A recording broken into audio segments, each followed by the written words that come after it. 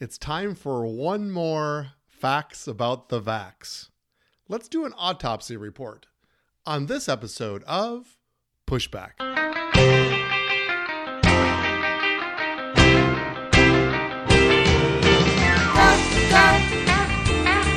Jonny, go, go. Go, Jonny, go, go. Go, Jonny, go, go. If you're concerned about the direction our culture is heading, then maybe it's time to push back.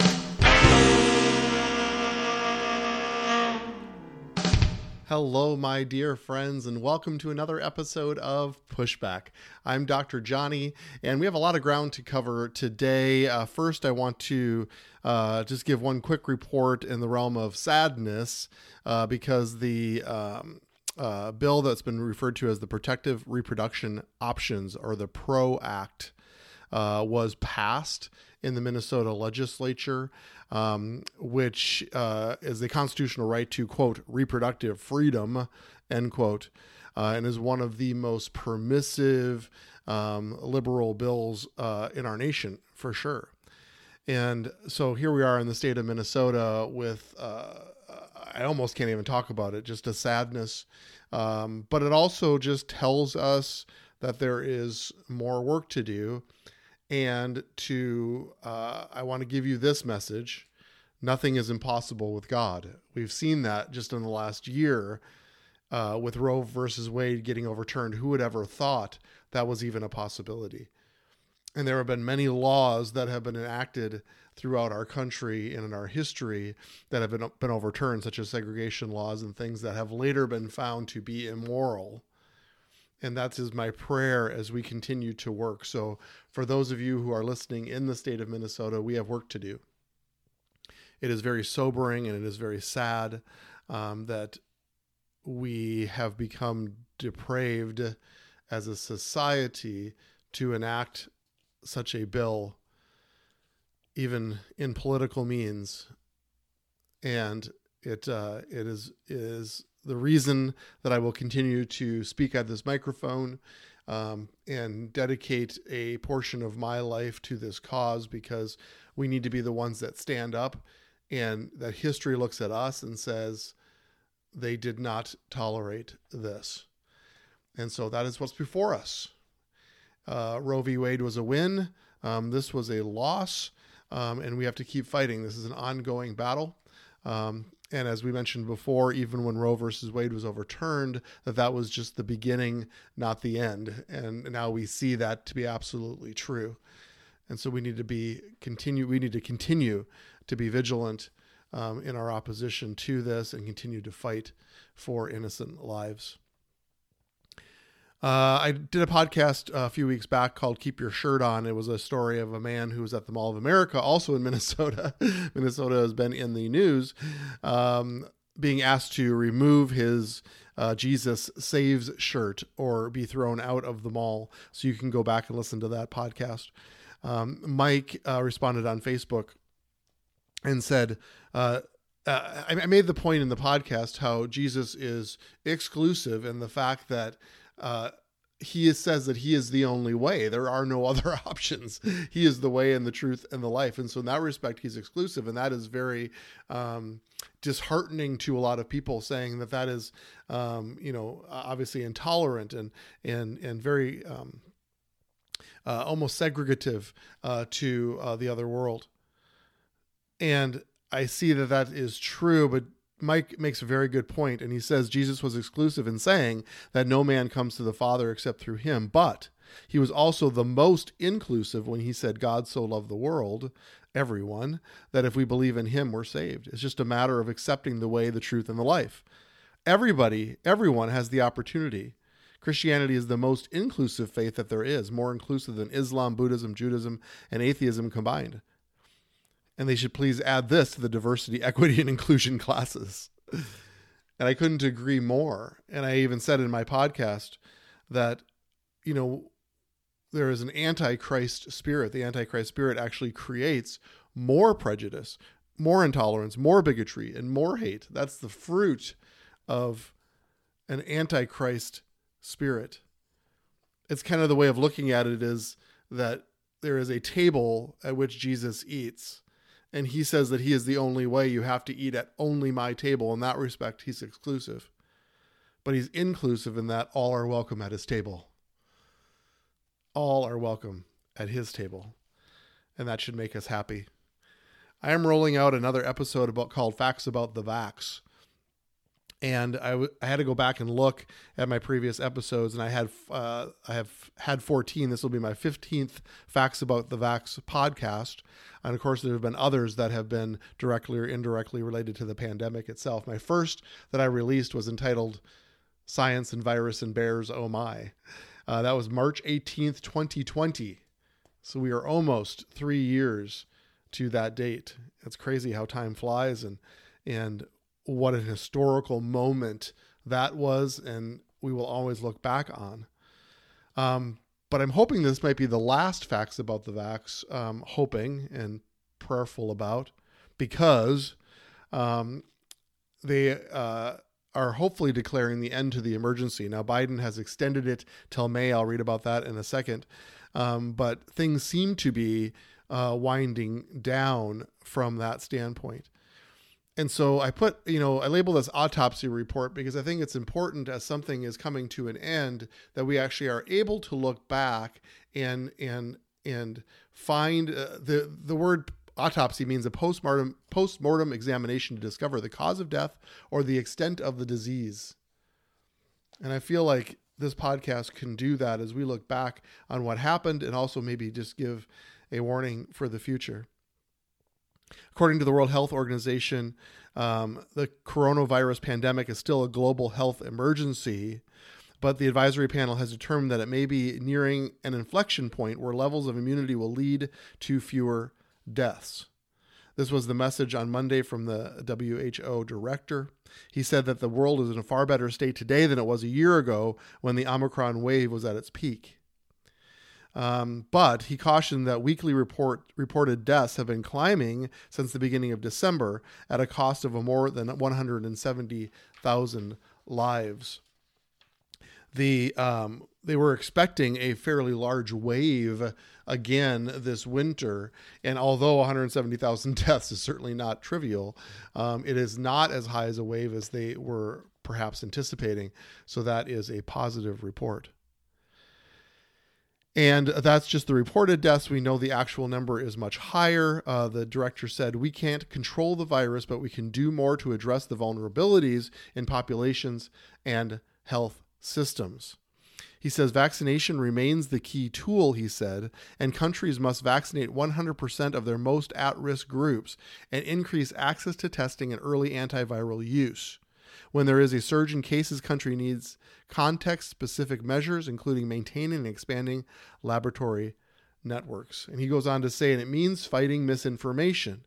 We remain hopeful that in the coming year, the world will transition into a new phase in which we reduce hospitalizations and deaths to the lowest possible level, and health systems are able to manage COVID-19 in an integrated and sustainable way.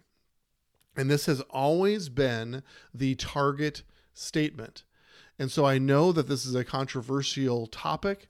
And even in my realm of influence, this has been controversial because I've taken a little bit of a different stand than many people that I know and love, for sure. Because I think that vaccinations have been really the key and continue to be the key. His comments comes as U.S. cases, hospitalizations, and deaths continue to fall, with the 7-day average in new cases standing at 46,000, according to a New York Times tracker. That's down 25% from 2 weeks ago. The daily average of her hospitalizations was down 22%. The average for deaths was 521, down 8% from 2 weeks ago. Those are the metrics that matter: hospitalizations, the ability to care for patients, and the number of deaths. That has always been the target. And so when there is information that targets other things like how many people have gotten it, the effectiveness of the vaccine in regards to eliminating the coronavirus itself, those are secondary measures. The main measure is deaths, hospitalizations, and our ability to care for people. All those numbers are ticking down. That has certainly been my case, my experience in the emergency department over the last several months, I've maybe only seen about a handful of COVID patients and maybe admitted only about 1 or 2 patients that were elderly or more higher susceptible, and they did well and went home. So I feel like things are definitely improving. So when we talk about a post-mortem or an autopsy, let's look at what the numbers say. The global tally of confirmed COVID-19 cases topped at 670 million. This is the latest just from Monday. While the death toll rose above 6.8 million. This is according to Johns Hopkins University. The U.S. leads the world with 102.3 million cases and 1.1 fatalities. 1.1 million of our Americans have died and succumbed to COVID. The CDC trackers show that 229 million people living in the United States, equal to 69.2% of the total population, are fully vaccinated, meaning they have had their primary shots. So far, however, just 51 million Americans, equal to 15% of the overall population, have had the updated COVID booster that targets both the original virus and the Omicron variants. So the number of boostering and follow-up shots are remarkably less. It's interesting because 70% is kind of that herd immunity number, and we were at 69.2%, very close to that, and absolutely has contributed to these declining numbers. Now, let me switch and talk about politics a little bit, because I believe politics plays an absolute role in this. The Biden administration in May plans to end the national and public health emergencies tied to the coronavirus, signaling a new approach to how the federal government views COVID almost 3 years after the pandemic started. Existing emergency declarations would be extended until May 11th and then expire. The advance notice is designed to give states, healthcare providers, and hospitals enough time to adjust to the changes. The move to wind down the emergency status, first implemented by the Trump administration on January 27th, 2020, was announced in response to a pair of bills in a Republican-controlled House now that would immediately end the declarations. The Republicans are wondering what we're waiting for. The White House says it opposed the GOP timeline, arguing that it ended the emergency programs and policies would create wide-ranging chaos and uncertainty within the country's healthcare system and government operations. The two bills were introduced by Representative Guthrie and Representative Gosar of Kentucky and Arizona, respectively. And they tweeted, "There's no reason to wait. The pandemic is over." In a separate statement, the White House threatened to veto a GOP-backed bill that would eliminate the COVID vaccination mandate for certain healthcare providers. They report, while COVID is no longer the disruptive threat that it once was, it makes no sense for Congress to reverse this protection for vulnerable patients, as well as our healthcare workers who have given so much to protect us, the White House says. See, politics play an absolute role as the Democrats and Republicans are going back and forth on this. Now, I want to be extremely clear. While Republicans are doubling down on being anti-mandate and the effectiveness of the vaccine, the Democrats are doubling down on the effectiveness of the vaccine and mandates. Now, I'm not really a proponent of either of those.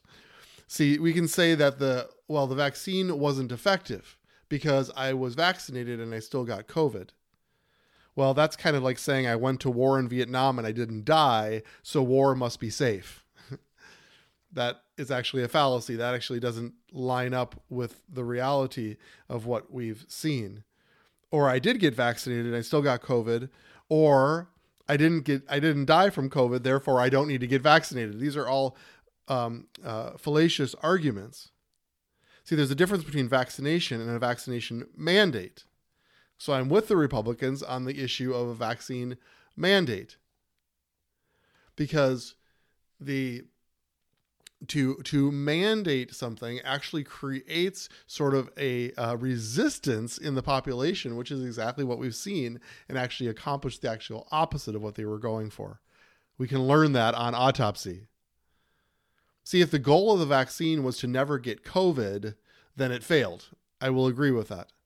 But if the goal, and we're going to go back to this target zone, if the goal was to decrease hospitalizations and death and give time for the American population to take care of its people and to end the pandemic, which is what we're talking about in this podcast, then it was an amazing success.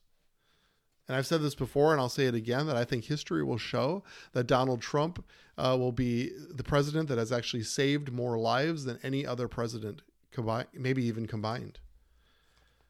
And this is because he quickly rolled out the vaccine, which saved, in my opinion, millions of lives. And he appointed conservative judges, which ultimately overturned Roe versus Wade, which will also save millions of American lives. So we have to be careful as we listen to the politicization,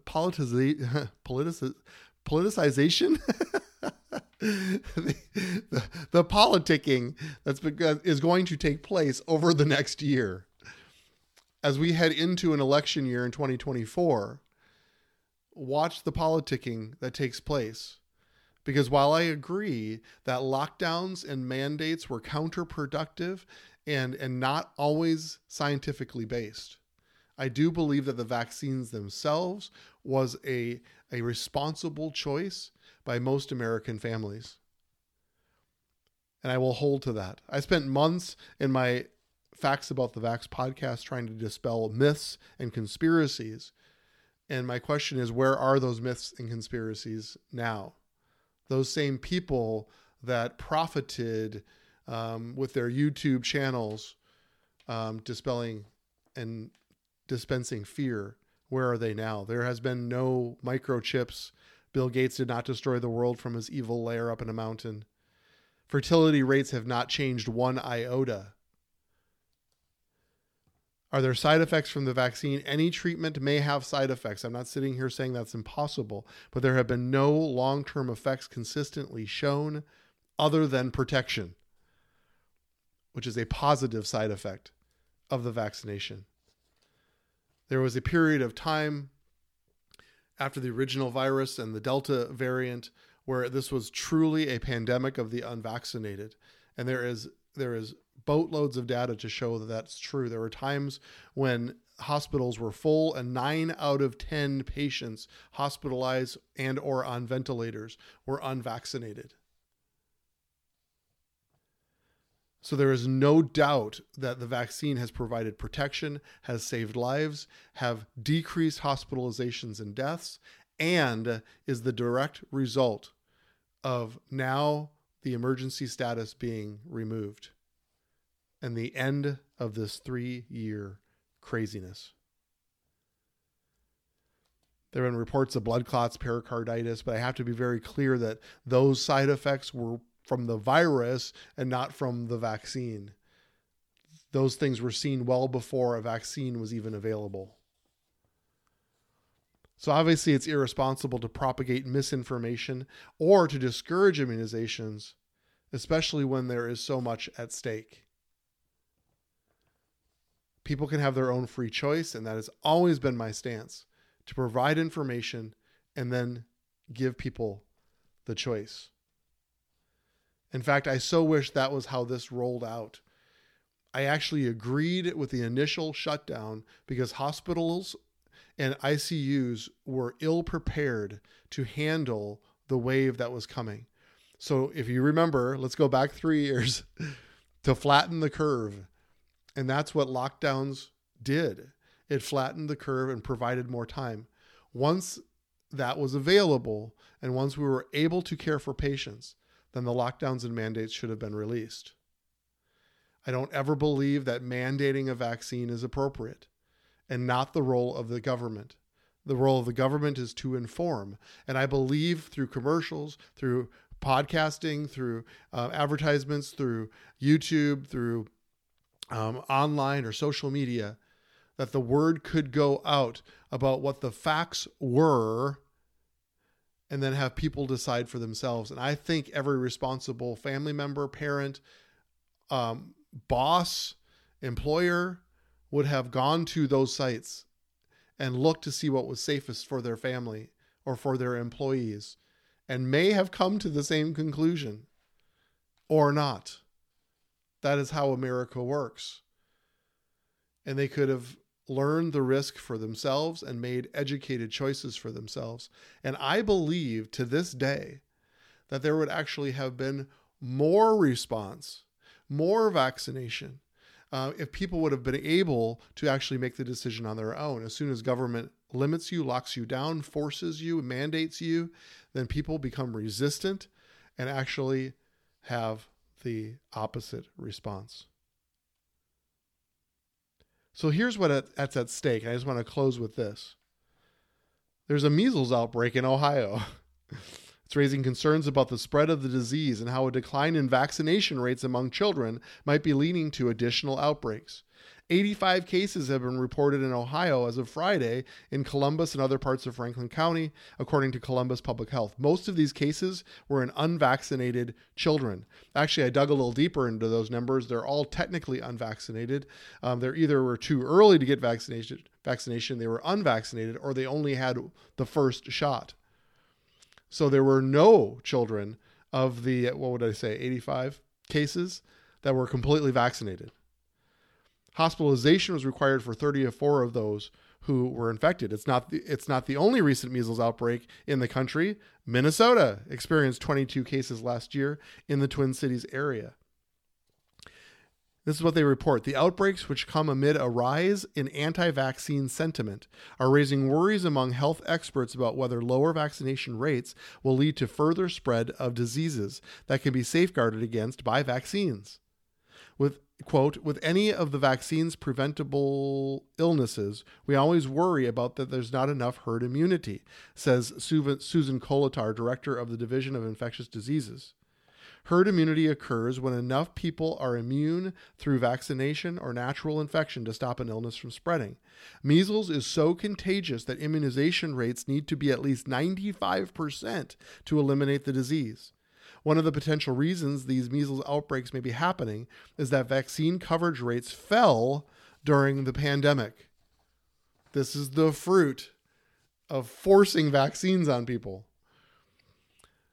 That drop in childhood vaccination in part stems from disruptions during the pandemic, people not having access to healthcare, that's true, as well as financial and logistical hurdles, the CDC reported. But rising vaccine hesitancy and the anti-vaccine movement are also contributing as a major factor driving recent measles outbreaks. This is true also for polio. We're seeing rubella. We're seeing many things starting to rise again.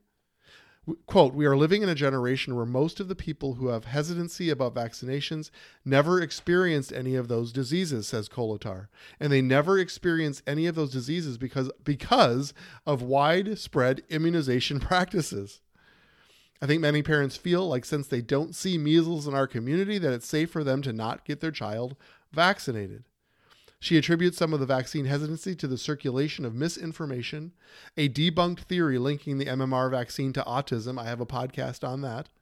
Baseless concerns driven by the theory that may lead some parents to delay MMR vaccinations until right before their child enters school, which could mean the child gets their first dose when they are about 4 instead of 12 months old.